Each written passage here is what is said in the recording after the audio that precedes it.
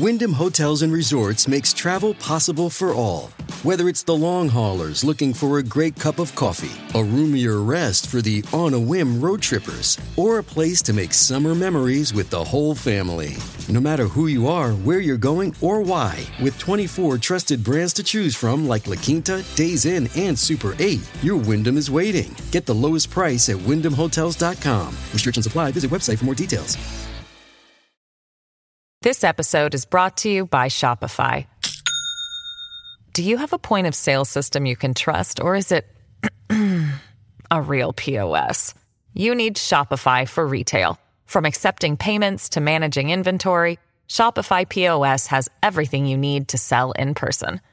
Go to shopify.com/system, all lowercase, to take your retail business to the next level today. That's shopify.com/system.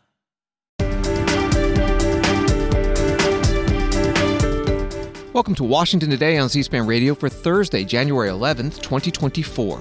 House Speaker Mike Johnson, a Republican, meets with a group of House conservative Republicans about government spending and says he may seek further cuts in the agreement he reached with Senate Majority Leader Chuck Schumer, a Democrat. Temporary spending for parts of the federal government expires January 19th.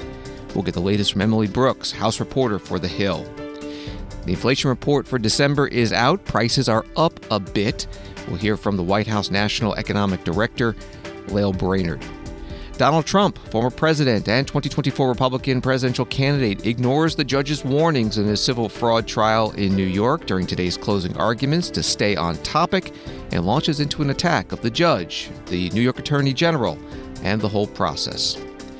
Pentagon's Inspector General says it will investigate who knew what and who told who about Defense Secretary Lloyd Austin's hospitalization. Country music star Jelly Roll testifies before a Senate committee about reducing fentanyl trafficking and deaths.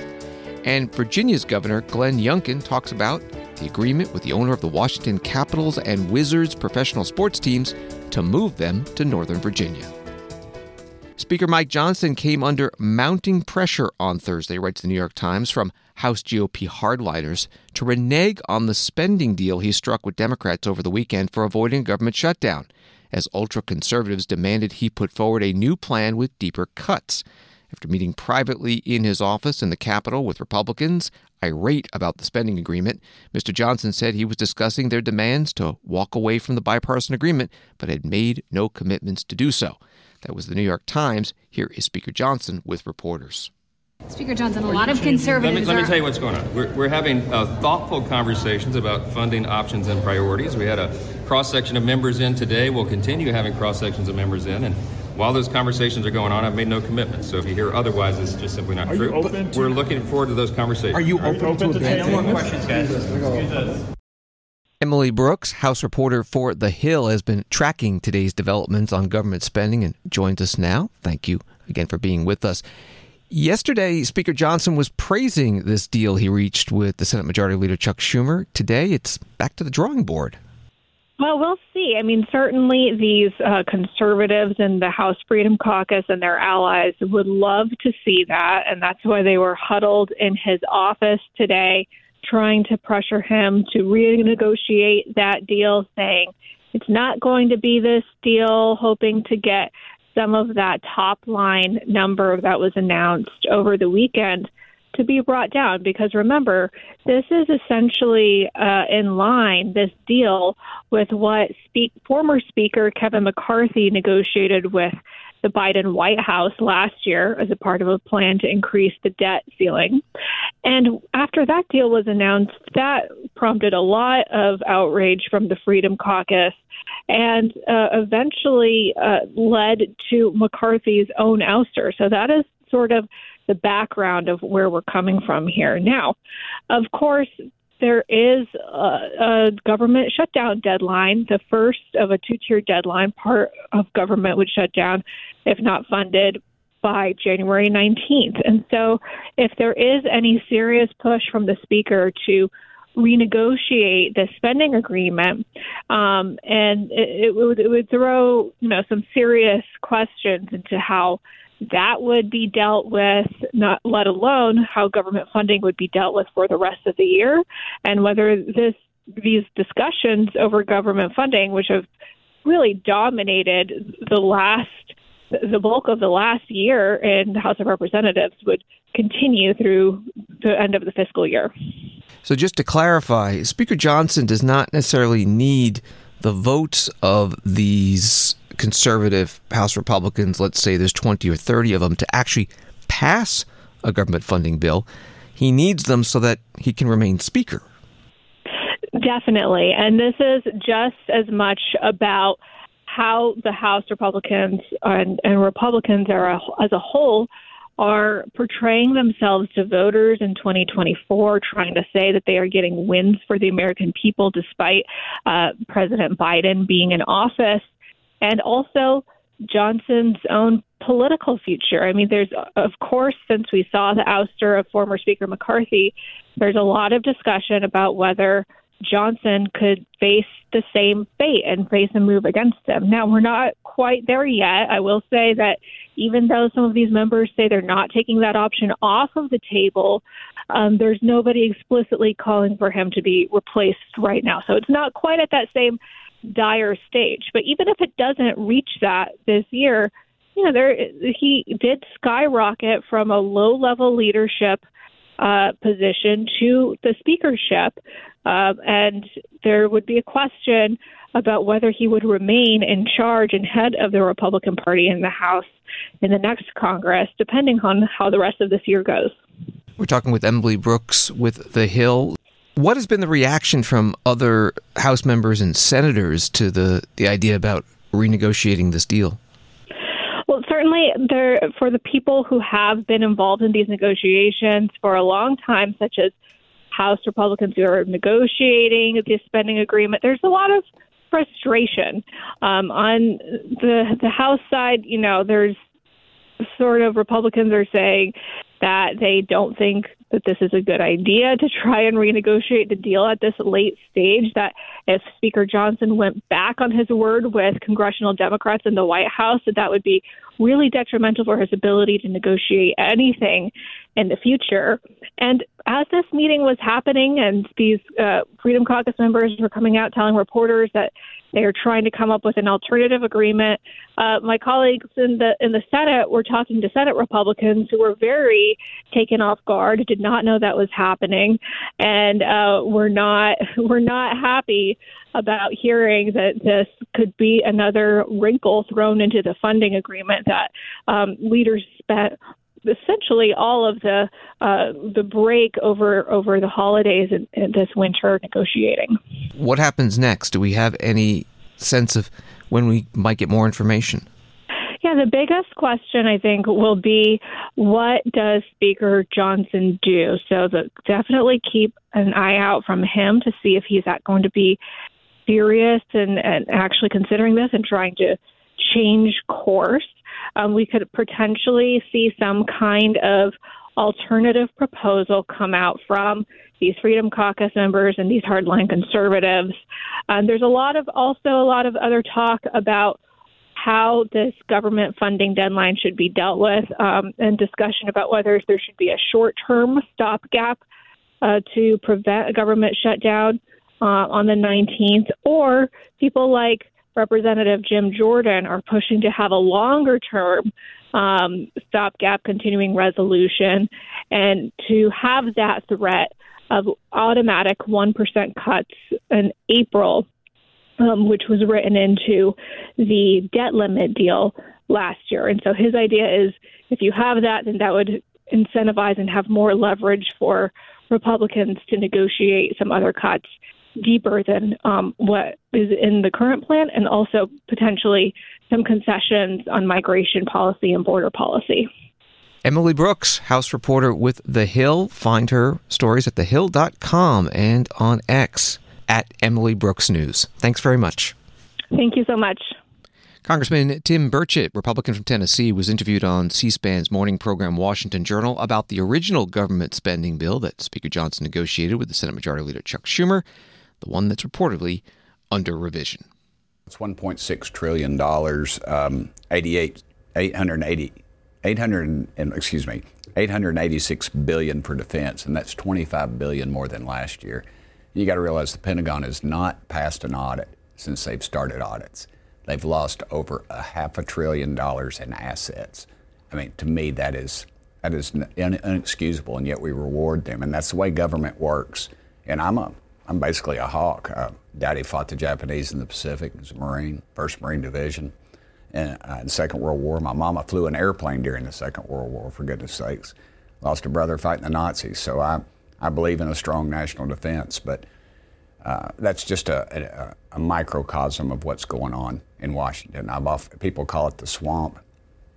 Swamp is something God created. I think Washington is more of an open sewer. It's everything flows in and nothing flows out, and we are at the will of the lobbyist and the powerful elite, the uniparty, if you will. And I'm sick of it. We're $34 trillion in debt. We take in $5 trillion a year, and yet we spend $7 trillion a year. You can call it new math or whatever. It just does not work, and we are going off a fiscal cliff. And somebody's got to say no. Enough is enough. Congressman Tim Burchett, Republican from Tennessee, on C-SPAN this morning. The House Minority Leader Hakeem Jeffries, Democrat from New York, was asked about the government funding situation at his weekly news conference. What message can you give to the American people pertaining to what House Democrats are doing to ensure that a government shutdown does not happen? Well, we were able to reach a top-line spending agreement in a bipartisan way that has unlocked the appropriations process that, from the standpoint of House Democrats, is now in the hands of Rosa DeLauro and the appropriations team, and we have full confidence in their ability to do what is necessary to craft spending bills that meet the needs of the American people. We're also confident that Senate Democrats under the leadership of Chuck Schumer and Senate Republicans are willing to work in a bipartisan way to reach an ultimate spending agreement with respect to the 12 bills that need to be passed into law. The open question remains whether traditional Republicans are willing to break from the MAGA extremists who are clearly determined to shut down the government. And if any government shutdown occurs, it will be a sole result of Republicans once again deciding that if they are unable to jam their extreme right-wing policies down the throats of the American people, they're going to shut down the government, hurt everyday Americans, and crash the economy. We're going to do everything possible to stop that from happening. Okay, my second question. What do you make of some GOP members? They're floating this idea to House Speaker Mike Johnson over the spending bill. The House Republican agenda is chaos, dysfunction, and extremism. Congressman Hakeem Jeffries, Democrat from New York, the minority leader, meeting with reporters. The Senate Majority Leader Chuck Schumer, Democrat also from New York, took the first step today to prevent a government shutdown, filing cloture on a shell bill that will contain the short-term funding extension, the CR, continuing resolution, yet to be written. A test vote on the shell bill in the Senate expected next Tuesday after the Martin Luther King Jr. holiday. In the House today, a resolution that governs rules for debate for 3 bills passed after it had failed yesterday. Yesterday, 12 House Republicans voted no as a protest to Speaker Johnson's original spending agreement. Enough of them switched today. As the Speaker said, he's open to changing that agreement. One of the bills the House debated today would overturn a Biden administration waiver of Buy America requirements for electric vehicle chargers. Here's some of the debate on the floor. Transportation and Infrastructure Committee Chair Sam Graves, Republican from Missouri. In November of 2021, the Infrastructure Investment and Jobs Act created the National Electric Vehicle Infrastructure Formula Program and Charging Infrastructure Discretionary Grant Program, funding these programs at $5 billion and $2.5 billion, respectively. The Federal Highway Administration was quick to move a waiver of Buy America requirements for EV chargers to help achieve the Biden administration's very progressive policy agenda, citing a public interest need. There is no public interest need here, Mr. Speaker. Rather, there is just a desire for the administration to continue to push its woke agenda without fully considering the far-reaching ramifications. And it's not better for the climate as China is the number one emitter of greenhouse gas emissions around the world, and is certainly not better for American competitiveness or security, as China has already demonstrated that it will utilize infrastructure footholds, as it did with telecommunications and Huawei, to undermine America's national security. Simply put, a waiver undercuts domestic investments and risks empowering foreign nations. If the administration is going to continue to push for massive transition to EVs, it should ensure and comply with the Buy America requirements. This joint resolution received bipartisan support in the Senate, underscoring the support of Congress for ensuring that these dollars aren't funneled to China. Congressman Sam Graves, Republican from Missouri, chair of the Transportation and Infrastructure Committee, debating on the House floor today. On the other side, the ranking member of the committee, Rick Larsen, Democrat of Washington State. Since 1983, all manufactured products have been exempted from Buy America under the federal highway programs. Under this policy, EV chargers funded by the Federal Highway Administration would not have been required to be built in the U.S. Further, there would have been no requirements for those chargers to include any domestic content beyond the iron and steel components. If this policy had been applied to the $7.5 billion for EV charging included in the BIL, we would have supported jobs overseas instead of jobs for U.S. workers. But the Biden administration took action to make sure that would not happen. First, it deemed that the General Manufactured Products Buy America waiver would no longer apply to EV chargers. Further, the administration created a new, stronger standard for domestic content in EV chargers. And under the new policy, and for the first time, all federally funded EV chargers must be manufactured in the U.S. The new policy also includes domestic content requirements for all components, not just those made of iron and steel. The domestic content requirements ramp up over time to allow manufacturers to expand their capacity in the U.S. The policy is working. Since 2021, private companies have announced $500 million in investments across the country in EV charging manufacturing facilities. That is according to the Department of Energy. The investment is creating jobs in an emerging and growing industry. Congressman Rick Larsen, Democrat from Washington State, debating on the House floor. The House went on to pass this bill by a vote of 209 to 198. It was mostly party line, but 2 Democrats voted yes, Davis of North Carolina and Golden of Maine, and 2 Republicans voted no, Fitzpatrick of Pennsylvania and McClintock of California. The Senate passed this bill in November by a vote of 50 to 48, so it heads to President Biden's desk, but he says he's going to veto it. An overriding veto takes a 2/3 vote of the House and Senate. The Biden administration today also announced $623 million in grants to help build an electric vehicle charging network across the country. On Wall Street, the Dow up 15, NASDAQ up a fraction, S&P down 3. From CNBC, this story, prices that consumers pay for a variety of goods and services rose more than expected in December, according to a Labor Department measure Thursday that shows inflation still holding a grip on the U.S. economy. The Consumer Price Index increased 0.3% for the month, higher than the 0.2% estimate at a time when most economists and policymakers see inflationary pressures easing. On a 12-month basis, the CPI closed 2023 up 3.4%. That was from CNBC. Lael Brainerd, the director of the White House National Economic Council, joined today's White House news conference. Got a question about inflation over the past couple of years. If you run down inflation from since President Biden came into office, overall CPI inflation is up 17.6%.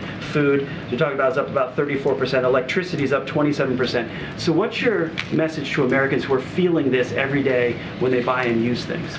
Yeah, so the president's message is very much he's fighting for American consumers. He is fighting to lower costs. And you can see it on healthcare. Healthcare is one of the single most expensive thing for most Americans, and he has gotten real gains there. Insulin prices down to $35 from $400, negotiated Medicare prices, $2,000 cap on seniors' out-of-pocket costs. We have gotten real gains on things like overdraft fees, bounce check fees, baggage fees, family seating. So we are going to continue fighting. And of course, the president is calling on corporations that were all too eager to raise prices when supply chains were snarled and input costs were going up. Now that supply chains are healed, he's calling on those same corporations to pass those savings on to consumers. But in that same time frame, when President Biden came into office, real wages are down 2.5%. So people are feeling that pain a little bit. Actually, let me just update the numbers on real wages. Real wages are up since pre-pandemic. And so, right, 0.8% no, as from of February of 2020. So that's just on average hourly earnings. Real wages are up over 1% for all workers, and they're up over 3% for moderate income workers. If you look at overall purchasing power, people can buy as much as they could pre-pandemic, and they've got $1,700 extra to spend. So in fact, the wage gains have outpaced inflation since pre-pandemic, and of course employment gains are also meaning more Americans are getting those paychecks, which is allowing them to continue spending and fueling the really good growth that we've seen. Lael Brainerd directs the White House National Economic Council today in the White House briefing room. House Speaker Mike Johnson, Republican from Louisiana, posting today, "This morning's economic news is a disappointment for all hardworking Americans. Inflation increased more than expected last month. With prices up over 70% since President Biden took office, Bidenomics continues to cost every American family." Also on the economy, President Biden with a statement, "Today we learned that Americans filed 16 million new business applications during the first 3 years of my administration. 16 million acts of hope, the strongest stretch on record." This is Washington Today. Former President Donald Trump, writes CBS News, disregarded restrictions imposed by the judge overseeing his civil fraud trial in New York and addressed the court during closing arguments on Thursday, raging against the state's attorney general and the judge himself for several minutes.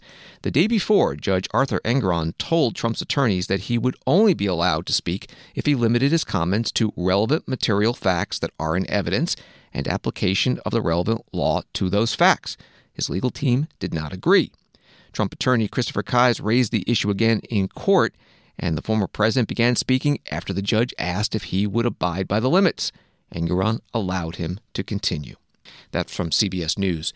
Donald Trump, his two eldest sons, Donald Trump Jr. and Eric Trump, and the Trump Organization are accused in this case of inflating the value of their assets to secure better terms on loans and insurance.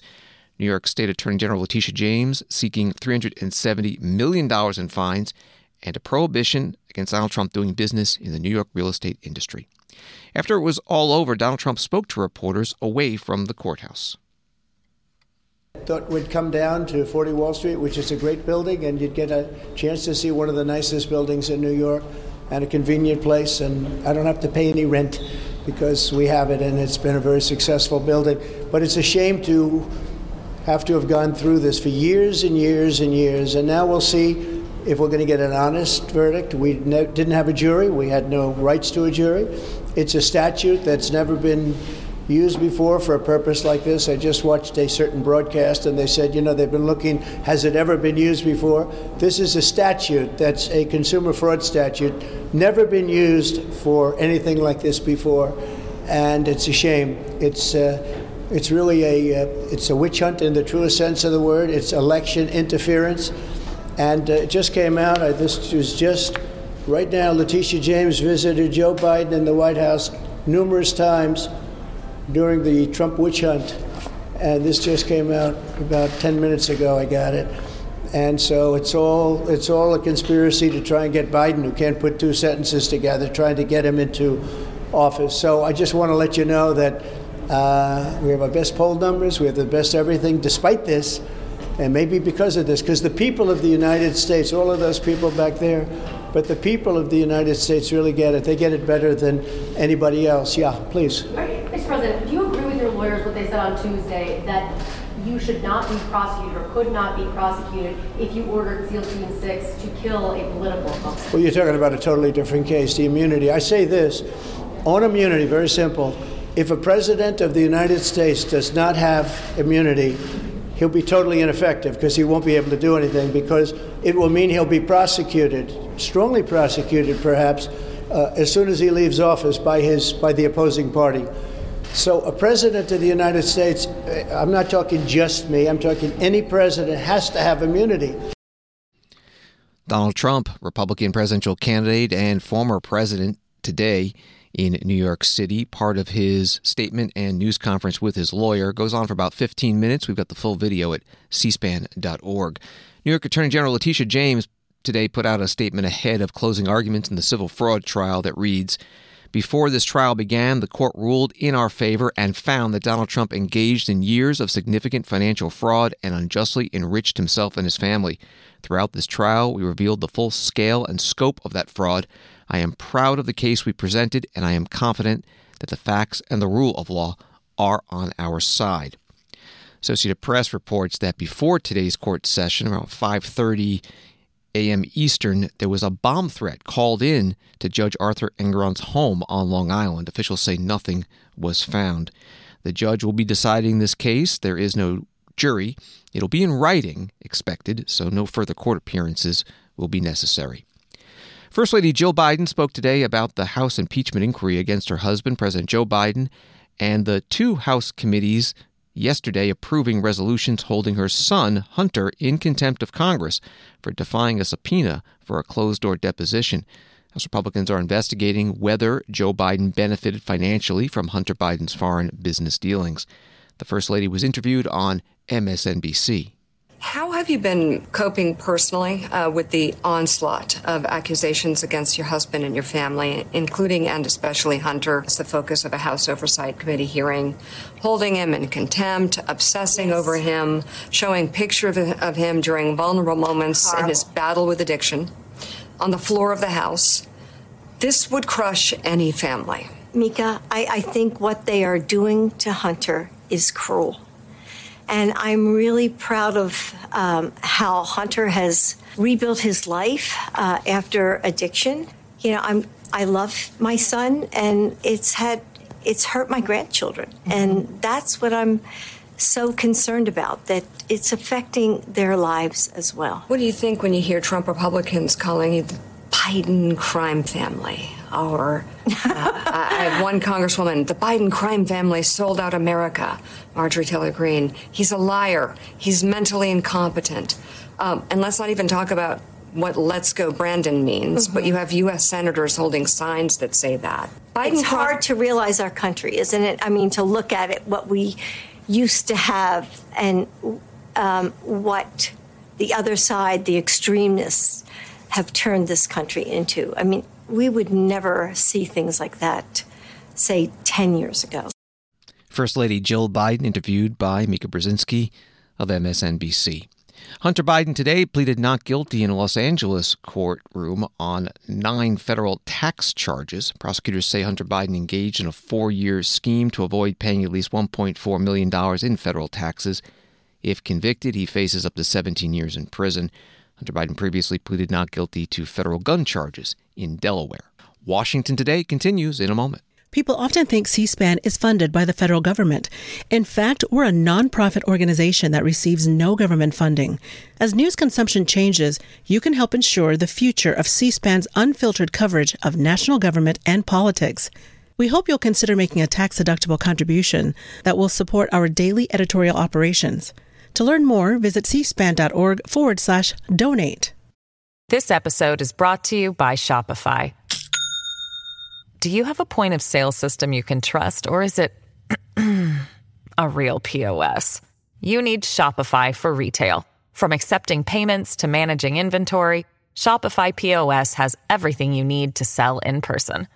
Go to shopify.com/system, all lowercase, to take your retail business to the next level today. That's shopify.com/system. Welcome back to Washington Today, available as a podcast on the C-SPAN Now mobile app. That's free, and also wherever you find your podcasts. From NBC News, the Pentagon Inspector General said in a memo Thursday that it plans to begin a review of how the department handled Defense Secretary Lloyd Austin's hospitalization due to a diagnosis of prostate cancer. The objective of the review is to examine the roles, processes, procedures, responsibilities, and actions related to the Secretary of Defense's hospitalization in December 2023 to January 2024 and assess whether the DoD's policies and procedures are sufficient to ensure timely and appropriate notifications and the effective transition of authorities as may be warranted due to health-based or other unavailability of senior leadership, the memo from Robert Storch said. Secretary Austin has come under fire for how he and his staff handled communicating his cancer diagnosis and hospitalization over the last month. That was from the NBC News article. Here's the Pentagon Press Secretary Pat Ryder at today's news conference. Secretary Austin remains hospitalized at Walter Reed National Military Medical Center and is in good condition, according to his doctors. He continues to recover well and is focused on executing his duties as the Secretary of Defense. I don't have an update to provide at this time on when he'll be released from the hospital, but we'll, of course, keep you informed.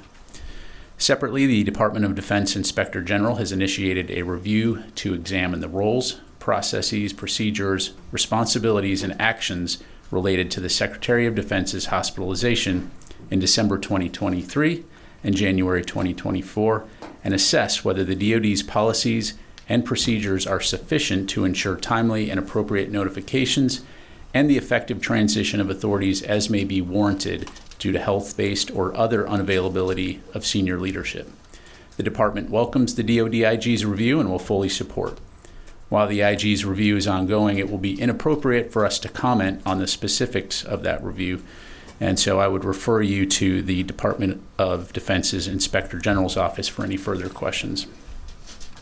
Separately, as I highlighted on Tuesday, on January 8th, the Secretary's Chief of Staff directed the DoD's Director of Administration and Management to conduct a 30-day review of the department's notification process for assumption of functions and duties of the Secretary of Defense, in addition to directing several immediate steps to ensure appropriate situational awareness when a transfer of authority occurs.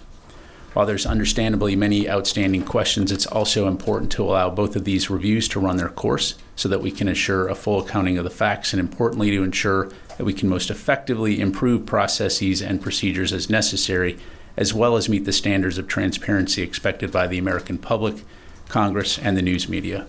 Pentagon Press Secretary Pat Ryder, who's also an Air Force Brigadier General at today's Pentagon News Conference.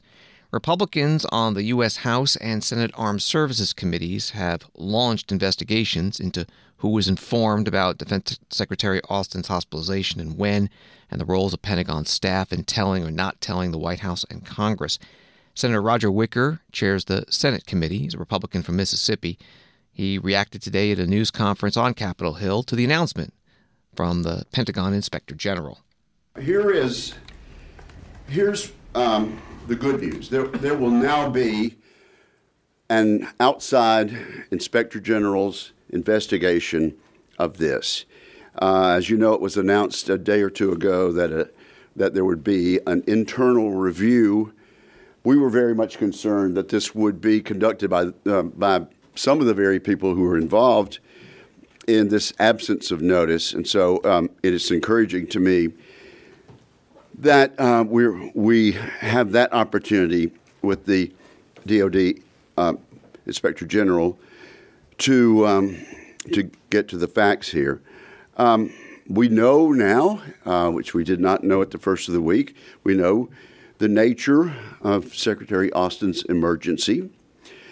We know the nature of the emergency that occurred on the first of the year with regard to calling the ambulance.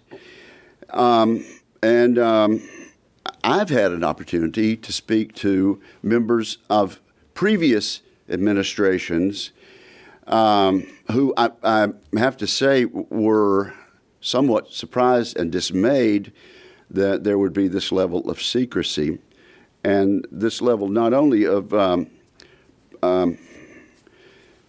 ignorance of standard operating procedure, perhaps ignorance of statutory provisions, but certainly an absence of common sense in this regard.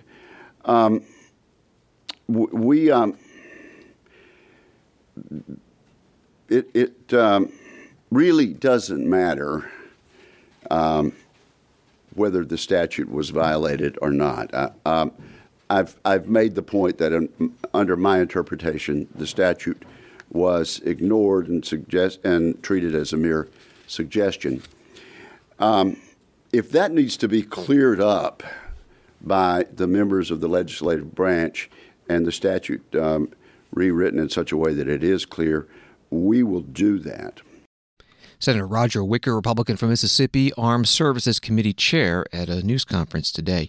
He also said, "We are thankful that nothing serious occurred during this incapacity of the Secretary and that national security suffered, but it is a learning experience, I hope, for the administration, for the Secretary, and an opportunity for us to make sure this never happens again." Pentagon says that Secretary Austin is in the hospital, in contact with his senior staff, and has full access to required secure communications capabilities and continues to monitor the Pentagon's day-to-day operations worldwide. U.S. Secretary of State wrapped up his latest urgent Mideast tour on Thursday, writes ABC News, in talks with Egyptian President Abdel Fattah el-Sisi, as American officials claimed modest success in getting wide regional support for planning for reconstruction and governance in Gaza after Israel's war with Hamas ends. Secretary Blinken spoke with reporters at the Cairo airport before departing. You said that change won't happen overnight, and you've emphasized that Israel has a right to defend herself to ensure its security. But after 4 trips here to the region, coupled with the reality that the conflict is escalating, are you concerned that your effort to seek a diplomatic resolution is falling flat? What remains the biggest challenge as you look back on the past week and think about your conversations with all the world leaders here in the region? So first, I don't think the conflict is escalating. There are lots of danger points. We're trying to deal with each of them. Lebanon, where we want to make sure through diplomacy that we can create enough security and a strong sense of security so that people in Israel who've been forced from their homes can move back. People in southern Lebanon who've been forced from their homes can move back. And we're working aggressively on that with diplomacy. And Israel strongly supports that. And I think no one wants to see escalation there. Israel doesn't. Lebanon doesn't. I actually don't think Hezbollah does. So we're working on that. The Red Sea. We want to avoid escalation there. Unfortunately, the Houthis continue day after day to attack shipping. So the international community has been very clear about the need for this to stop. The Security Council has pronounced itself. We have a number of countries that have made clear that if it doesn't stop, there'll have to be consequences, and unfortunately it hasn't stopped. But we want to make sure that it does, and we're prepared to do that. Third, we've been working very hard to try to make sure that the West Bank does not explode, catch on fire. We're very focused on that. And then finally, Gaza itself. Yes, it's imperative that Israel do everything it can to ensure that October 7th doesn't happen again. But we also want to see this conflict come to an end, and until it does, to make sure that humanitarian assistance goes up for people who need it, and civilian protection also increases. We've made, I think, progress on those fronts. At the same time, Israel has demobilized a significant number of forces, starting in the north. So that process has begun, and we'll be working on that in the days and months ahead. So we're doing everything we can with very strong regional support, again, to make sure that this doesn't spread, that there can't be a repeat of October 7th, but also that this conflict comes to an end. Secretary of State Antony Blinken at the airport in Cairo, Egypt, with reporters. He said it was his 10th and final stop of this Mideast tour. A CNN article reads, Iran's permanent mission to the United Nations said in a statement to CNN that the seizure of a crude tanker by the Iranian army on Thursday does not constitute hijacking, but is rather a lawful undertaking sanctioned by a court order. A vessel was boarded Thursday by at least 4 armed people in the Gulf of Oman and has diverted its course toward Iranian territorial waters. According to the United Kingdom Maritime Trade Operation, Islamic Revolutionary Guard Corps Associated Media outlet Tasnim News Agency said that Iran had seized the tanker and is transferring it to an Iranian port in retaliation for the United States confiscating the same vessel and its oil last year. That was from CNN. White House National Security Council spokesperson John Kirby spoke about it today at the White House briefing. I'm sure you've all seen reports about the Iranians' apparent seizure of a merchant vessel called the St. Nicholas, a Marshall Islands flagged and Greek-owned oil tanker. While it was lawfully navigating waters in the Gulf of Oman, we condemn this apparent seizure. The Iranian government should immediately release the ship and its crew. These provocative and unacceptable actions need to stop. We'll continue to work with our allies and partners to deter and confront the full range of Iran's concerning and destabilizing behavior in close coordination, of course, with the international community. John Kirby, the spokesperson for the White House National Security Council, its Strategic Communications Coordinator. And at the State Department, here's the Deputy Spokesperson Vedant Patel. There's a ship that the Iranian Navy has apparently seized, formerly called the Suez Rajan. Do you have any information on the ship or any reaction to what's taken place? So we condemn the Iranian seizure of the St. Nicholas, which is a Marshall Islands flagged and Greek-owned oil tanker, while it was lawfully navigating waters in the Gulf of Oman. The Iranian government must immediately release the ship and its crew. This unlawful seizure of a commercial vessel is just the latest behavior by Iran or enabled by Iran aimed at disrupting international commerce. We believe this kind of action will simply add uncertainty for commercial shipping and for regional and global economies. Iran and Iran-abled provocative actions like this are a menace to the global economy, and it must cease. We in the United States will continue to work to deter and confront the full range of Iran's concerning and destabilizing behaviors. State Department Deputy Spokesperson Vedant Patel. This is Washington Today. WKBN-TV, CBS affiliate in Youngstown, Ohio, has this story. U.S. Senator Sherrod Brown had some star-studded help Thursday as he works to bring awareness to the fentanyl crisis. Brown had a hearing Thursday in Washington with country music star Jason Jelly Roll DeFord. The singer has been very transparent about his previous drug use, even serving time for crack cocaine charges. Brown is pushing for a new bill, the Fend Off Fentanyl Act, that goes after the fentanyl supply coming out of Mexico and China. DeFord said he was part of the problem and now wants to be part of the solution. Senator Sherrod Brown said last year 110,000 Americans died from unintended drug overdose. That was reporting from the story out of WKBN-TV in Youngstown, Ohio. Here is part of the hearing in Washington. It was the Senate Banking, Housing, and Urban Affairs Committee, which Senator Brown chairs, part of the Q&A with this witness. We have experts who speak to numbers and stats, but from your point of view, describe the everyday struggle of addiction, if you would. I mean, it's nothing less than devastating. It is truly the biggest crisis I've seen in America. I'm sad. I'm almost 40 years old, Senator Brown and Senator Scott. I have lived long enough to see almost every form of drug that has came across since the 80s. And I grew up in a household that had multiple addicts and alcoholics in that household. I have seen drugs from an early age, and I can tell you that every alcohol I've seen and every drug I've seen, nothing has held a candle to what's happening with fentanyl in the United States of America. I'm seeing people shatter. I'm seeing families get broken. I'm seeing, like I spoke about in my speech, it's important to note that the real victims there's a quote that says, the addict isn't the only person in the family that suffers from the symptoms of the addiction. The entire family suffers with the addict. The entire family rallies around the addict and carries that. The addict is not the only victim in this. It spreads far.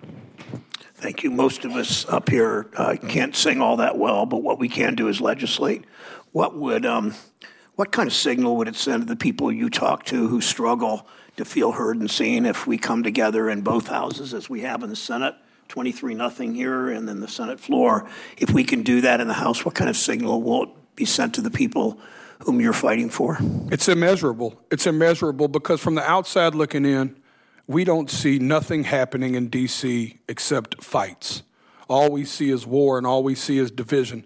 And it makes us feel unheard and unseen, and it makes us feel like our problems will always get caught in the middle of some kind of a partisan issue.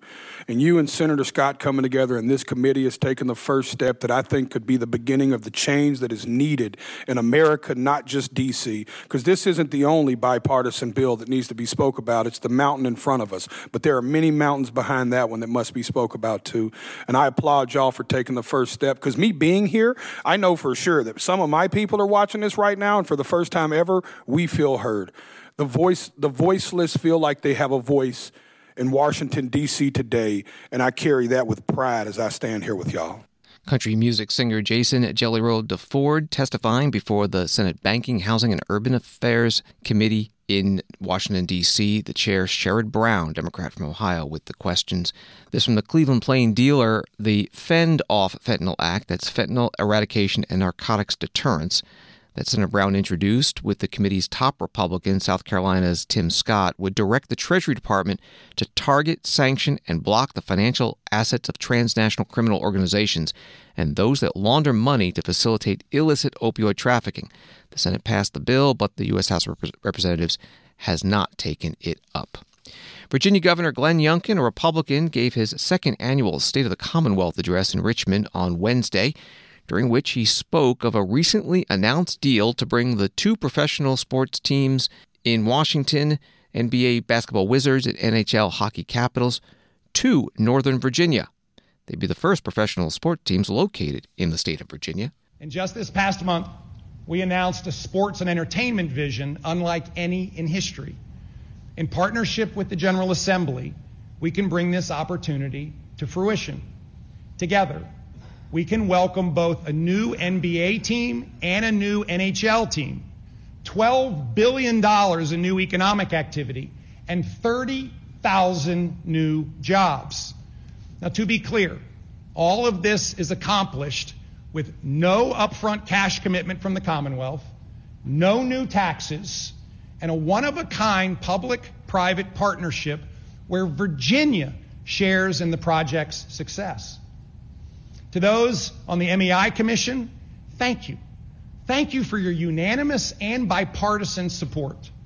An opportunity of this magnitude is both rare and complex, and I am committed to working together to deliver this win for the Commonwealth. It would be a huge win, not just for the Commonwealth, but for the region, and of course for the city of Alexandria. Small businesses will win too. Virginia Governor Glenn Youngkin, a Republican, at his State of the Commonwealth address in Richmond on Wednesday. The MEI Commission is Major Employment and Investment Commission, and the Virginia General Assembly is considering legislation to create a sports and entertainment authority, which would then have the power to issue the $1.5 billion in bonds required for this project to bring the NBA Wizards and NHL Capitals to Alexandria, Virginia. Thanks for listening to Washington Today. Sign up for C-SPAN's evening newsletter word for word and get the stories making headlines in Washington emailed to you every day. It is free. You can subscribe at cspan.org/connect. Have a good night.